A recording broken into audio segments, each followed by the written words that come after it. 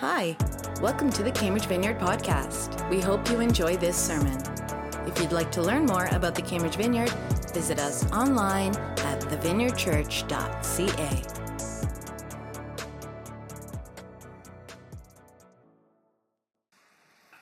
Good morning, everyone. We're into a series called now Absorbed into Jesus. And that whole thing is this following Jesus isn't just a faith. It's not a religion. It's not anything like that. We follow Jesus because when you look in the Gospels, Matthew, Mark, Luke, and John, you come away going, gosh, you know what? It seems like Jesus has the answer for the world's ills right now, and always has. And it has impacted us. We want to get that out there, but there's something key that there's a call in the New Testament to, and more I read, the letters from the apostles there in the New Testament and even pay attention to Jesus' words, the more I come away with, there is this oneness that we should expect to have, that it's not just a matter of following a religion, so to speak. We're not doing that. We are actually following a person because we believe that person has words of life, and that the Jesus way will take us to the Father, that when we see Jesus, we see God. And so that's the whole thing of our of this series. It's a 5-part series. So let's jump in, because I'm cognizant of the time here. As I get further into my journey towards August, which is into retirement, there's a lot of thoughts that, just float through my mind about what I'm going to be facing, what I'll be experiencing and that. And one of the thoughts is, who will I be when I retire? Well, yeah, but there's that. It's just there. There's that thing there, and it's that whole identity thing, and I get that. And I remember when I when I quit from my other career that I was in 22 years ago. That was one thing, but I was laying down one thing, picking something else up. Here I'm putting down one thing, not picking anything else up. That's the glitch, right? It's like, The other thing that I realized that this week, it just came to mind was, in order for the next person who steps in as leader, in order to help them get established, I'll be stepping out of here for 3 to 4 months, just to allow them to get their leadership established in that. And that goes, well, that's strange.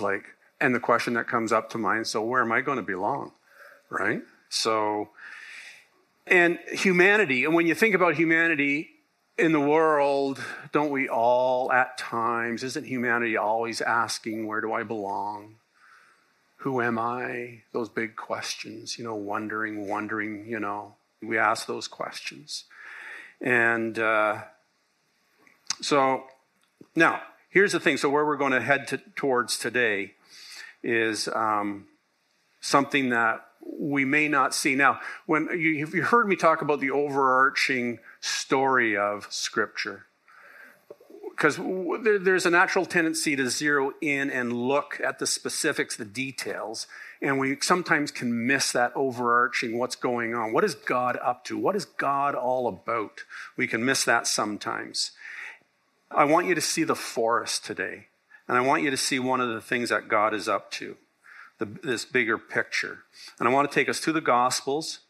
There's an account that's recorded. It's short, it's small, but it's recorded in Matthew, Mark, and Luke. So you go, well, that account is probably fairly important. It's probably fairly important. And here's the context of it. Jesus, I think, is in a building, a house, or somewhere, maybe in a synagogue. We don't know where he is. He's in some place, crowded. There's a lot of people there, and they're listening to his teachings, and then he's approached by some religious teachers and some Pharisees, and they only have one thing. They're not even listening to what he's having to say, and they want one thing to know. They want to know, where do you get your authority from? Prove it. Do a miracle for us right now. Come on, right? And Jesus, being the astute teacher and rabbi that he is, he goes, only an evil generation would ask that question. I don't know what they thought about that. So he expands on that. And then somebody on the outside is trying to get his attention and goes, your mother and your brothers need to speak to you. This interruption. Sort of like, if he was here today, it's like getting a text, And Jesus, again, astute, because you'd be thinking, well, tell him I'll be with him later, right? He takes that and flips it into, there's something he wants to say at this point. He's just able to flex real quickly.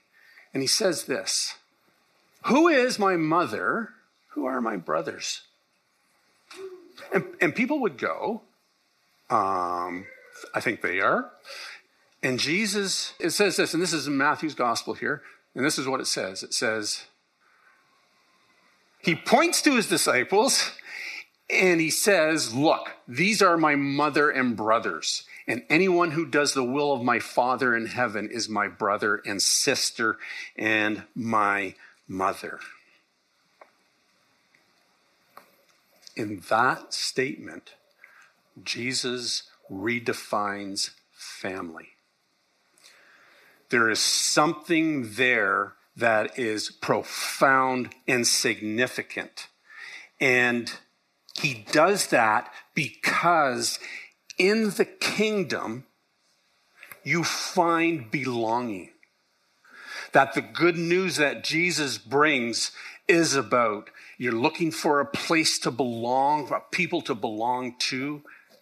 Come, follow me. And there's this, because in the kingdom, there is no caste system. There is no class. There's no marginalized. There's no outcast or anything like that. You listen to the parables of Jesus, and it's anybody, everybody. There is no better or that.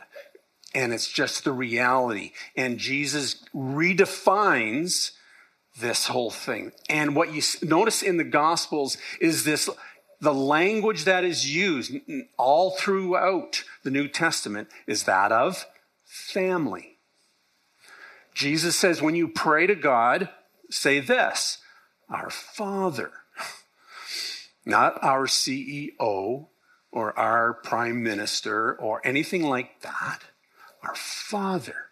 It's this whole thing that we're invited into this family. And it's profound, and yet it's beautiful. In the world, our world, we have categories. We have slots for people. We just do, These people go here, these go here, these go there, these go there. Take a look at how we design our cities, right? This over here, that's the richer area. This over here is the more blue collar area. People know Waterloo is white collar. Cambridge is, what's the phrase used? It's the poor cousin, right, of the region. And we do that. Not the kingdom. Not the kingdom. We use language like, you don't hear it as much now, but remember you used to hear, we are a tolerant people, a tolerant nation. I remember when that word was being used, it's like, I remember hearing somebody say, is that a good thing that we tolerate people? I don't think I want to be tolerated, right? Because in the kingdom, there's this whole thing of acceptance, this whole invitation of this whole thing of come, you belong here. And I want to address one area that pertains to this whole thing of belonging, the opposite of what exists in our culture today at an extreme level, and that is loneliness. Did you know that loneliness is a major mental and physical health concern? Like, seriously. It's a concern in the medical community. How widespread is it? They estimate right now that 20 to 34% of older people in China, Europe, Latin America, and North America combined are lonely. 20 to 34%, meaning if there's 100 people in a room, 20 to 34 of them would tell you they're lonely. That's significant. That got exacerbated by the pandemic. That hugely impacted people. Now I heard things when we had to isolate and all that stuff, that if you're an introvert, that's great. No, I'm an introvert. I need people. I don't care if you're introvert or extrovert or ambivert, whatever you are. You need people. You need people. We need each other. I could be wrong here in my language, but I think loneliness is at a pandemic level. It's that serious. Did you know that England and Japan, in their government, they have people who are appointed as ministers of loneliness? They do. Like, seriously. For real. For real. They've taken it that seriously. It shortens people's lives, damages mental and physical health. The health concerns, the medical community and the psychological community say that the health concerns are comparable to the risk factors with smoking. It's linked to high blood pressure, to cardiovascular disease, disability, cognitive decline, depression, etc., etc. Human beings need connection the same way that we can't survive without oxygen, food, water, sunlight. We need that. This whole thing of needing each other, of having that, is desperate in our world. Who's affected by it? Majorly, the biggest category is older people. That right now in North America, the stats that come back, fairly, like, these are good papers, good studies that have been done. People over the age of 80, it's 40 to 50% would tell you, I'm lonely. 40 to 50%. Unmarried people experience loneliness more. People who deal with disabilities experience loneliness more. There's much loneliness in large cities, in the dense areas. Because you would think, well, there's lots of people. How can you be lonely? It's not a matter of just, it's the social connection that people need that they're not having. That's huge. So what I want you, as you're hearing all this stuff, I want you to keep in mind the good news that Jesus brings and what he offers us. I want you to keep that in mind, okay? Because it's significant. Loneliness occurs when I can't find, or I'm unable to find a place to belong. You know, in Community Connections, we use the story of the ugly duckling that flies around looking for a place. Where do I belong? Where do I belong? Can't find any place. Right? Can't find it. And there's people like that, looking around, trying to find, where can I land? Where can I belong? Where can I belong? Speaking of belonging, I mentioned this a few years ago, but the United Nations estimates there's approximately 15 million people in the world who are stateless. If you're not sure what that means is, people are stateless if no state considers them a citizen. So you hear about the refugee camps and stuff. Many of those people don't have a country to go to. There is no one who would accept them. They're not recognized. Now imagine that. We don't think about it, but I did. I took time to ponder, what would it be like if I didn't have that? It's nice to be able to, when I go on vacation, if we go to another country, slap that Canada badge on, But more than just slapping a Canada badge, as I slap something on that says I belong here. Imagine if you couldn't do that. You didn't have anything. Where do you belong? 15 million people.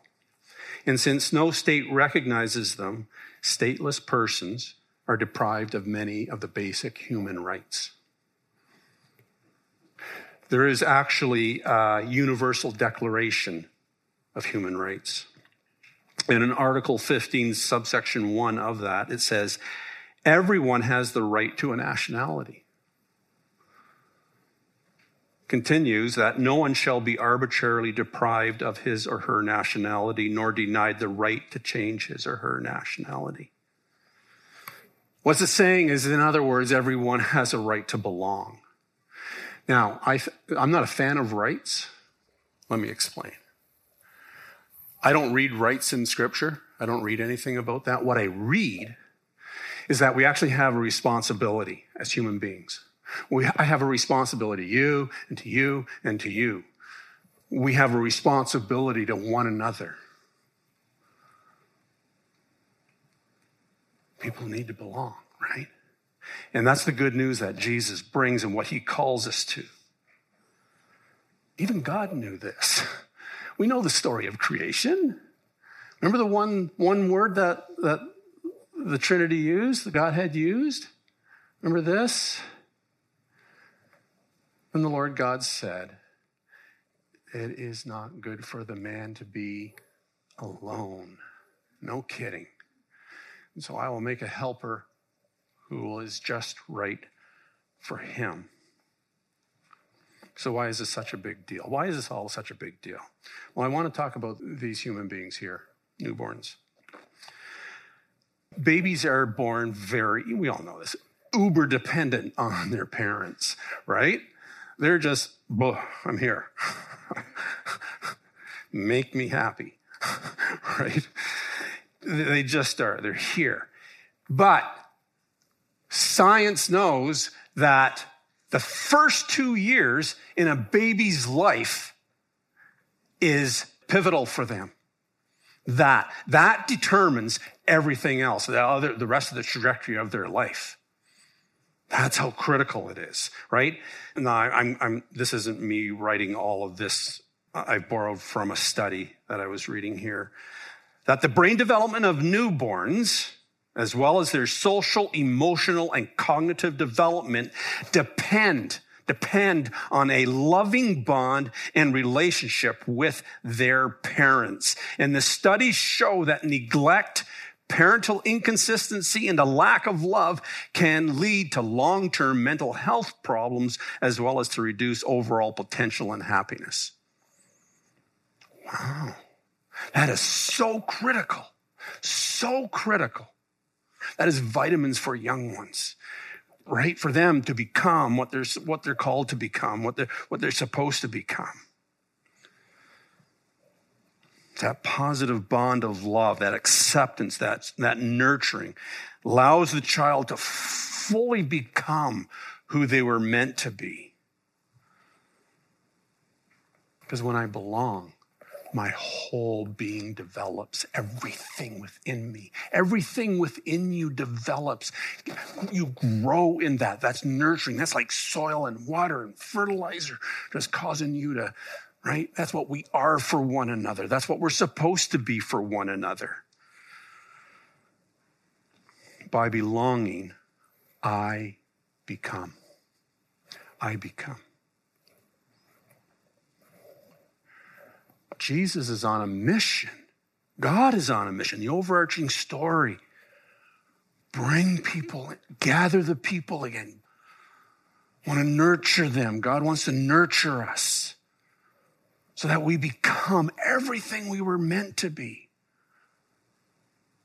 And you see that with Jesus. You read the Gospels and you see story after story. Who does Jesus pay attention to?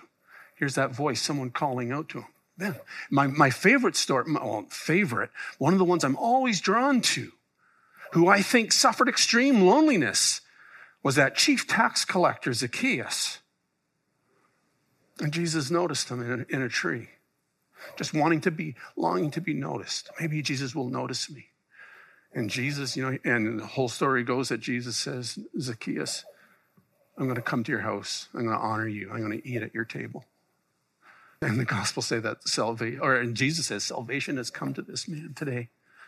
It's beautiful, this belonging that Zacchaeus was brought in.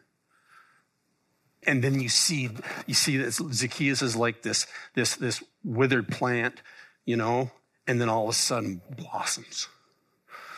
It's beautiful. It's the good news. It's so the good news. I love that picture. This all reminds me, I don't know if it was 2 years ago, 3 years ago, I forget, or maybe it was just a year ago. Everything blurs after a while. I introduced the word to you from that African word, African culture, Ubuntu. Remember that? It's the African culture. I am because you are. It speaks of belonging, and it speaks of becoming. When I showed the little video clip from Desmond Tutu, who was explaining that, he said, my humanity is bound up in yours. That what happens to you affects me. What I do affects you. We are connected. Together I become better because I am with you. Become better. Who I am gets shaped by you. Now, if you doubt this, did you ever have your mother or your father say, Scott, I wish you wouldn't hang around with that boy. You get in all sorts of trouble. And you're shaped by that person. You're shaped. You're hanging out with the wrong group or whatever, and you're shaped by them, and your parent calls you out on it. Like, no, you shouldn't. You shouldn't hang out with that person. And now I've wondered, I wonder if parents said that to the kids I was hanging out with. Son, you shouldn't be hanging out with that Scott Rowe boy. You get into a lot of trouble when you do. Probably. But we shape each other. You see it with kids. Right? We know that. We got to be careful who you hang out with. Right? Right. But on the flip side, you put a person in a positive group. And I think of, kids and that who join sports teams and that under a good coach, someone who has good, strong character and teaching. And that has a positive impact on that child as they become, a teenager and a young adult and adult out in the world. It's positive. It's so good. Belonging leads to becoming. It does. We need to belong. We need each other. So the small groups isn't just to have a small group in a Bible study. I just need to be with my group because they help me as I walk through stuff. I can share with the home church I have. It's an online home church. We do Zoom every week. What a wonderful group it is because I'm able to share with them, hey, I'm struggling with this as I get closer to retirement and that. Can you guys pray for me? And they pray for me, right? They help me, and when we journey through scripture, you think you have an understanding of it. And then somebody brings another perspective I haven't even seen before. It's like, wow, that's amazing. Where'd that come from? I thought I knew it all. Apparently I don't, right? It's beautiful. It's wonderful. But belonging leads to becoming. And so when Jesus says to us, follow me, in those two words, Jesus is inviting us into a place of belonging so that we can become. Jesus is all about, it's like Jesus sees this flower, this potential in every human being, wants to bring it out. He says, come. I entitled this teaching, My Identity is Found in You. I don't know how long ago, but I remember the first time, someone introduced me to a little sheet of paper that had your identity in Christ. And, I am this, I am this, I am this, I am this, I am this. and, to pray through it. And it was good. It was good. But there was something missing in that. And there's something missing in that. It's not enough that I can just read something like that, pray it, and that'll fill all my needs. Jesus has wired us. We're wired. So it's like you can't, when you're wired for something, it's like you just are. We're wired for social interaction. We're wired to be together. I believe we all have different gifts, and nobody has all the gifts, because in order to get from point A to point B, we all got to pool our gifts and our talents, all that stuff together. And together, we'll get there. But it's all the broken stuff that gets in the way, right? That cripples us, right? And that's a huge list of stuff that gets in the way of that. We need each other. We're wired for that. And so when I entitle this, my identity is found in you, capital Y-O-U, Jesus, yes, it is. Yes, I will find my identity. Jesus will bring that out. But Jesus has also wired it that I'll get my identity also from you. That you'll help me with that. We are given the Holy Spirit for a reason. We have the Holy Spirit within us for a reason. We need each other. And we can be Jesus to the other. That's the whole thing. That's the whole point. We can do that for one another. And we do. Let me tell you something. So we talk about urban hope, and was it last week?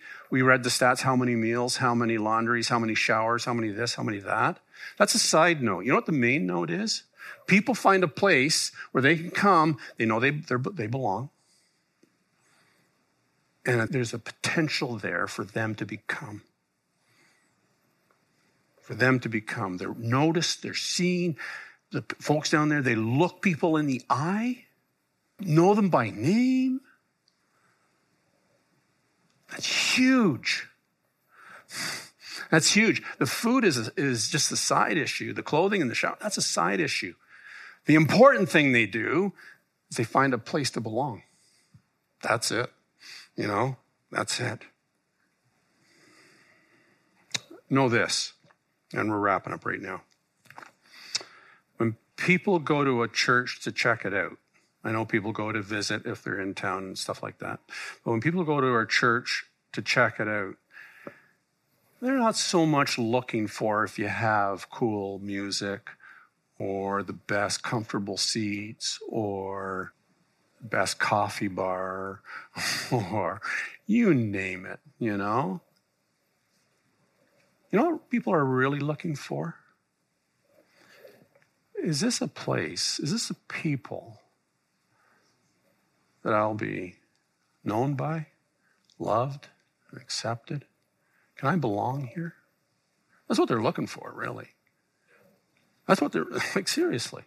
So, real quick, short story. When April and I moved to Ignace, we looked for a church. The one we went to, a little Baptist church in the basement of a motel. We wrote it off. One Sunday, done. No other churches in town. We didn't go. That's another story. When God shook my cage and what's that? Rattled my chain, and I got back real. I got real again. The question was, where do I go for church? And the Lord said, you're going to go to that church you don't like. And it's like we had 7 people, 8 people. It was like, seriously? We're going to go there? Music wasn't good. The environment, the room wasn't anything it had its odor. And preaching was okay.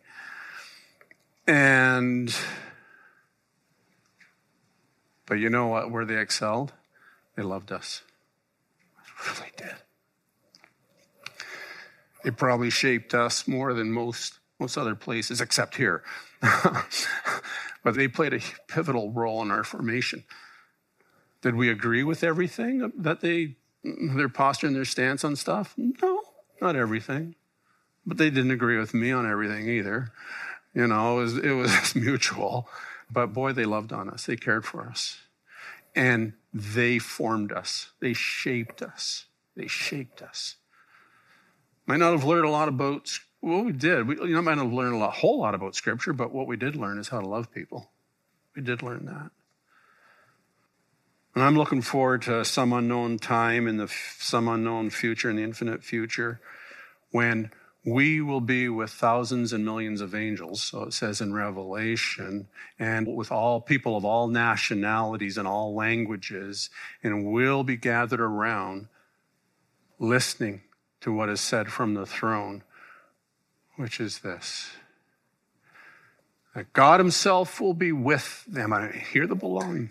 Hear what's pivotal at the end. When it's all said and done, God himself will be with them. He will wipe every tear from their eyes, and there will be no more death or sorrow or crying or pain, and all these things will be gone forever.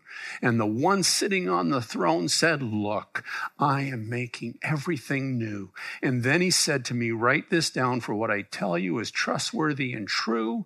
And he also said, "It is finished. I am the Alpha and the Omega, the beginning and the end. To all who are thirsty, I will give freely from the springs of the water of life. And all who are victorious will inherit all these blessings, and I will be their God, and they will be my children." That is a place of belonging. That is what Jesus is up to. That's what God is up to in our world.